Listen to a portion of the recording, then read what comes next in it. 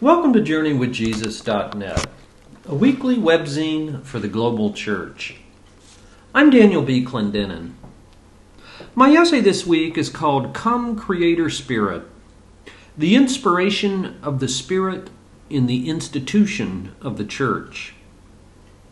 It's based upon the lectionary readings for Sunday, June 12th, 2011, Pentecost 2011. Jesus promised a kingdom, goes the joke, but what we got was the church. The Feast of Pentecost marks the birth of the church. After Christmas and Easter, Pentecost is the most important celebration of the Christian calendar. The term comes from the Greek word Pentekostos, meaning 50th, from which one of the most important feasts in the Jewish calendar derives its name. 50 days after Passover, Jews celebrate the Feast of Harvest, or the Feast of Weeks. Many centuries later, after their exile to Babylon, Pentecost became one of the great pilgrimages feasts of Judaism, when diasporic Jews returned to Jerusalem to worship. Luke describes the first Christian Pentecost in Acts 2:5, when God-fearing Jews from every nation under heaven clogged the streets of Jerusalem. And then on the day of Pentecost, the Spirit of God descended upon the first followers of Jesus. Luke compared it to the blowing of violent wind in tongues of fire. By the end of that first day, and despite the mockery of critics, 3,000 people joined the Jesus movement. But compared to what happened in the coming years, that was small beer. Only the beginning of the world's first fully globalized institution. Luke repeatedly inserts summaries of the numeric growth and geographic expansion of the newborn church. The movement burgeoned to over 5,000 men. And then in Acts 6:7, he describes how the word of God spread. The number of disciples in Jerusalem increased rapidly, and a large number of priests became obedient to the faith. A few pages later, he says that the church throughout Judea, Galilee, and Samaria enjoyed a time of peace. It was strengthened and encouraged by the Holy Spirit. It grew in numbers, living in the fear of the Lord. Acts 9:31. As Paul and Barnabas ministered in Antioch, we read in Acts 13:49, the word of the Lord spread through the whole region. Luke's story ends with the Apostle Paul imprisoned in Rome, where tradition said he was martyred, but not before he had trekked 10,000 miles across Asia Minor preaching about Jesus and planting churches. In its first decades, the early church fulfilled what Jesus had promised, that the presence of the Spirit meant witnessing with power. We read in Acts 1:8, in Jerusalem, in Judea and Samaria, and to the ends of the earth. And so today, about a third of the world identifies itself as Christian, and no religion can claim more adherents. But Pentecost not only birthed the church, it begot a bureaucracy. Across the centuries, human institutions became the wineskin for Spirit-led inspirations. And therein lies both the wit and the wisdom in the joke about the difference between God's vibrant kingdom and moribund human churches. It's easy to criticize the church as a deeply flawed organization. But the institutionalization of the Jesus movement was both inevitable and necessary. Nothing happens without Spirit-inspired people, but nothing lasts without institutions. How should they organize 5,000 new converts? What was its message? What constituted proper worship and why? Could Gentiles join what was initially a Jewish movement? And if they did, should they observe the Mosaic traditions? Who would lead and why? How broad or narrow were the boundaries? What were reasonable procedures and protocols for feeding widows, collecting money for famine relief, sending out missionaries like Paul and Barnabas, or adjudicating disputes? In short, where was the Spirit of God blowing? Where was His fire burning? And how could you be sure?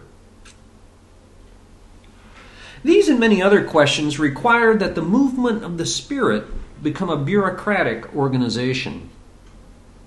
In his study of early Pentecostal Christians in American culture, called Heaven Below, Harvard 2001, the historian Grant Wacker explores how such a wildly enthusiast, anti-intellectual, countercultural, and socially marginal movement could not only survive, but flourish.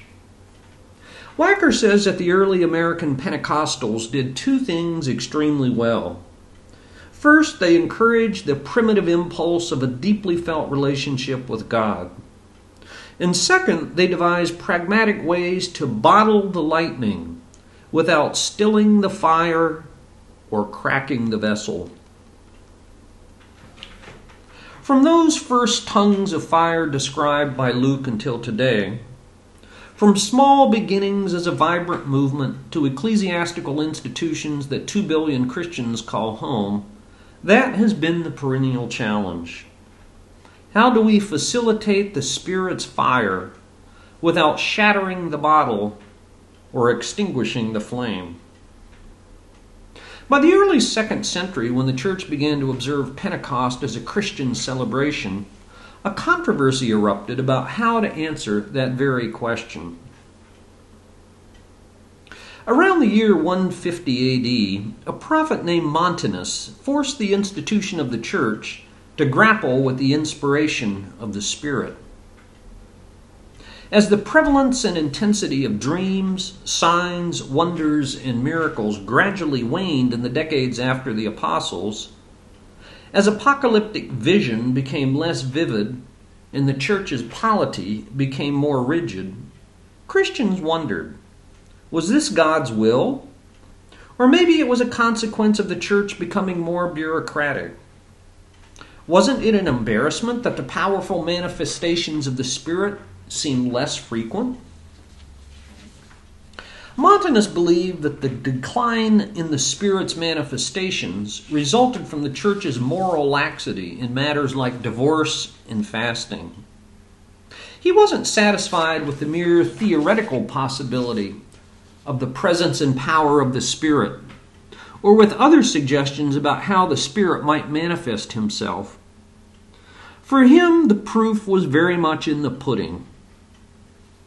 Montanus claimed to have received direct revelations from the Spirit, and at times his comments even implied that he was the incarnation of the Spirit. The sect named after him, Montanism, was thus characterized by fanatical zeal, rigorous asceticism, and an excessive preoccupation with supernatural manifestations of the Spirit. Two women, Priscilla and Maximilla, accompanied Montanus and similarly claimed direct communications with the Spirit. The most famous Montanus was the great African theologian Tertullian, who lived in Carthage, or modern-day Tunisia. Tertullian once complained about, quote, the church of a lot of bishops, end quote. Writing in the early 3rd century, Tertullian gives us a snapshot of the movement. I quote, "We have among us now a sister who has been granted gifts of revelations, which she experiences in church during the Sunday services through ecstatic vision in the Spirit.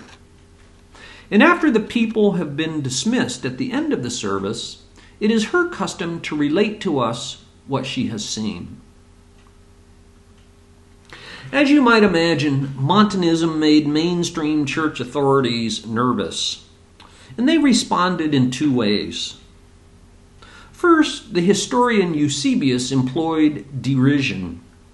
He scorned those who, quote, rave in a kind of ecstatic trance. He dismissed their bastard utterances as the demented, absurd, and irresponsible sayings of a presumptuous spirit.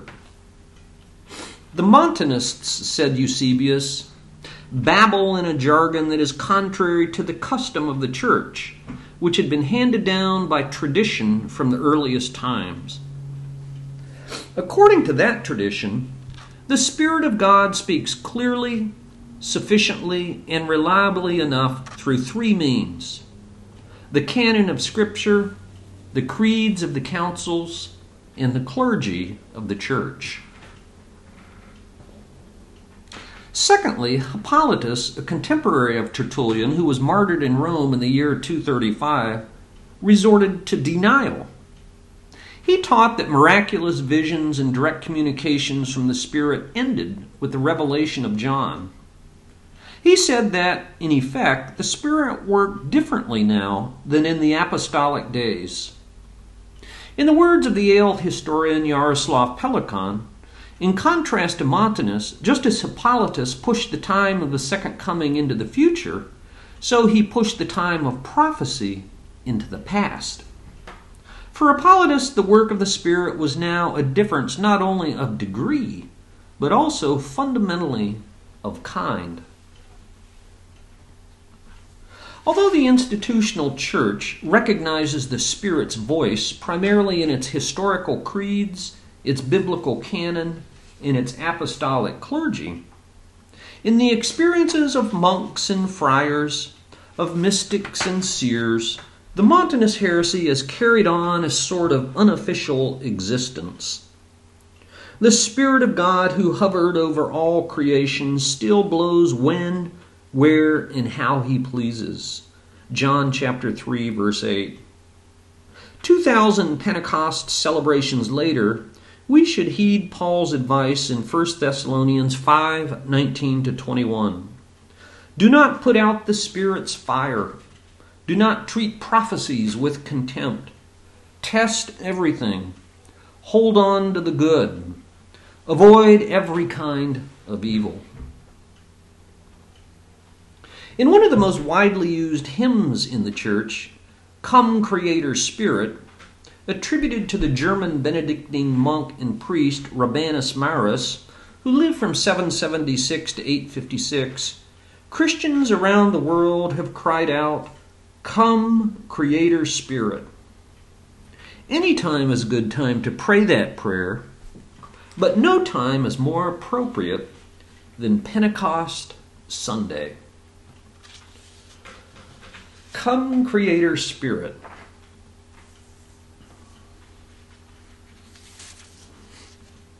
For books this week, I review Howard Zinn, A People's History of the United States, 1492 to present. New York, HarperCollins, 1980, 729 pages. Who gets to write history, and in so doing shape the myths and narratives by which we live? Most history is written from what you might call from above. That is, about presidents, generals, their wars, peace treaties, and the like. The radical historian Howard Zinn, 1922 to 2010, turns that perspective upside down. He reads history not from above, but from below. From the perspective of a coal miner, a black slave, or a Vietnamese rice farmer.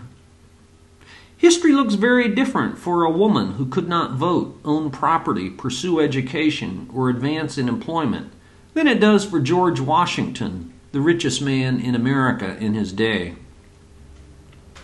Zinn grew up in the slums of Brooklyn, the son of two immigrant factory workers. After high school, he worked for 3 years in the shipyards. After serving in the Air Force, he completed his doctorate in history at Columbia University.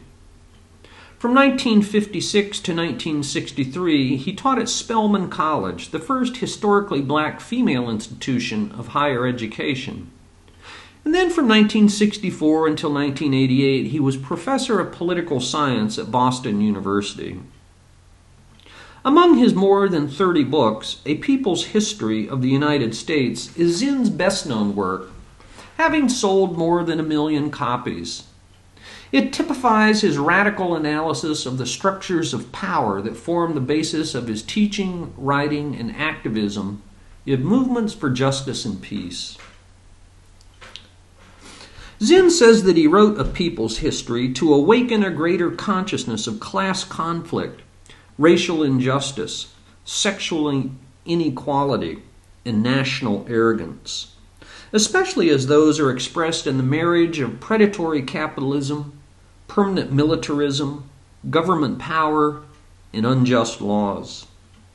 It's extremely important, he says, that citizens develop independent critical judgment and learn a different sort of history, one that will make them skeptical of what they hear from authority, and that will foster, rather than suppress, a permanent adversarial culture.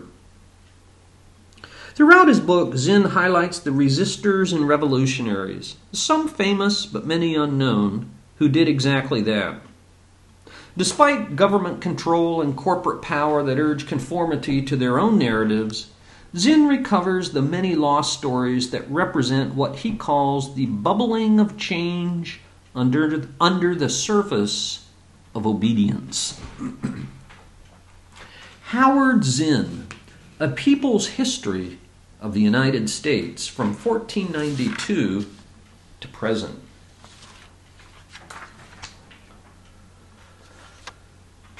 For film this week, I review Sweetland from the year 2005. The plot is simple and the pace is slow, but this story about overcoming community prejudice against the outsider is nevertheless powerful. Told through a series of flashbacks when she buries her husband in 1968, the story takes place in the 1920s when Inga, a mail-order bride from Germany, travels to rural Minnesota to meet her husband-to-be, a Norwegian farmer named Olaf. The only problem is that Olaf had no clue that Inga was German. Her immigration papers are also incomplete, which provides a convenient excuse to ostracize her. She is, after all, from enemy Germany, land of the socialists and Nazism. And besides, the Lutheran pastor thinks she makes the coffee too strong. The banker would love to foreclose on their property. The neighbors gossip. When the community prohibits them from marrying, Olaf and Inga live together openly and fall in love amidst the stunning scenery and back-breaking labor of the Minnesota plains. Sweetland from the year 2005.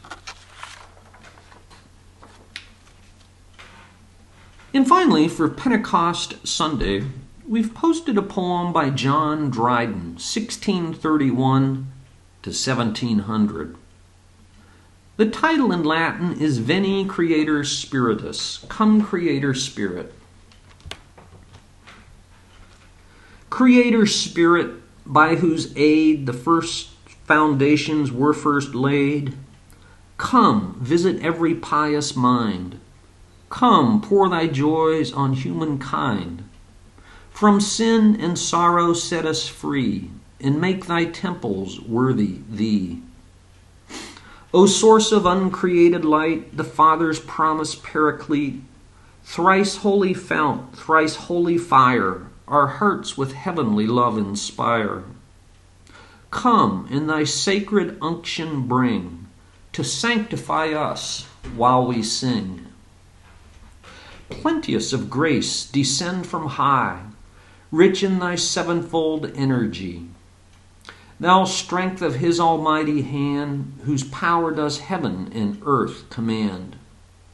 Proceeding Spirit, our defense, who dost the gift of tongues dispense, and crowns thy gift with eloquence. Refine and purge our earthly parts, but inflame and fire our hearts.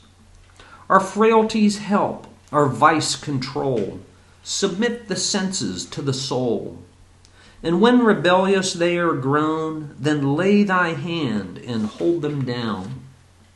Chase from our minds the eternal foe, in peace the fruit of love bestow.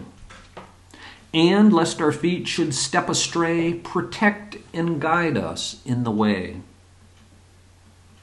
Make us eternal truths receive, and practice all that we believe.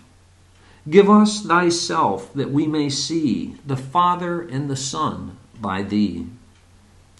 Immortal honor, endless fame, attend the Almighty Father's name.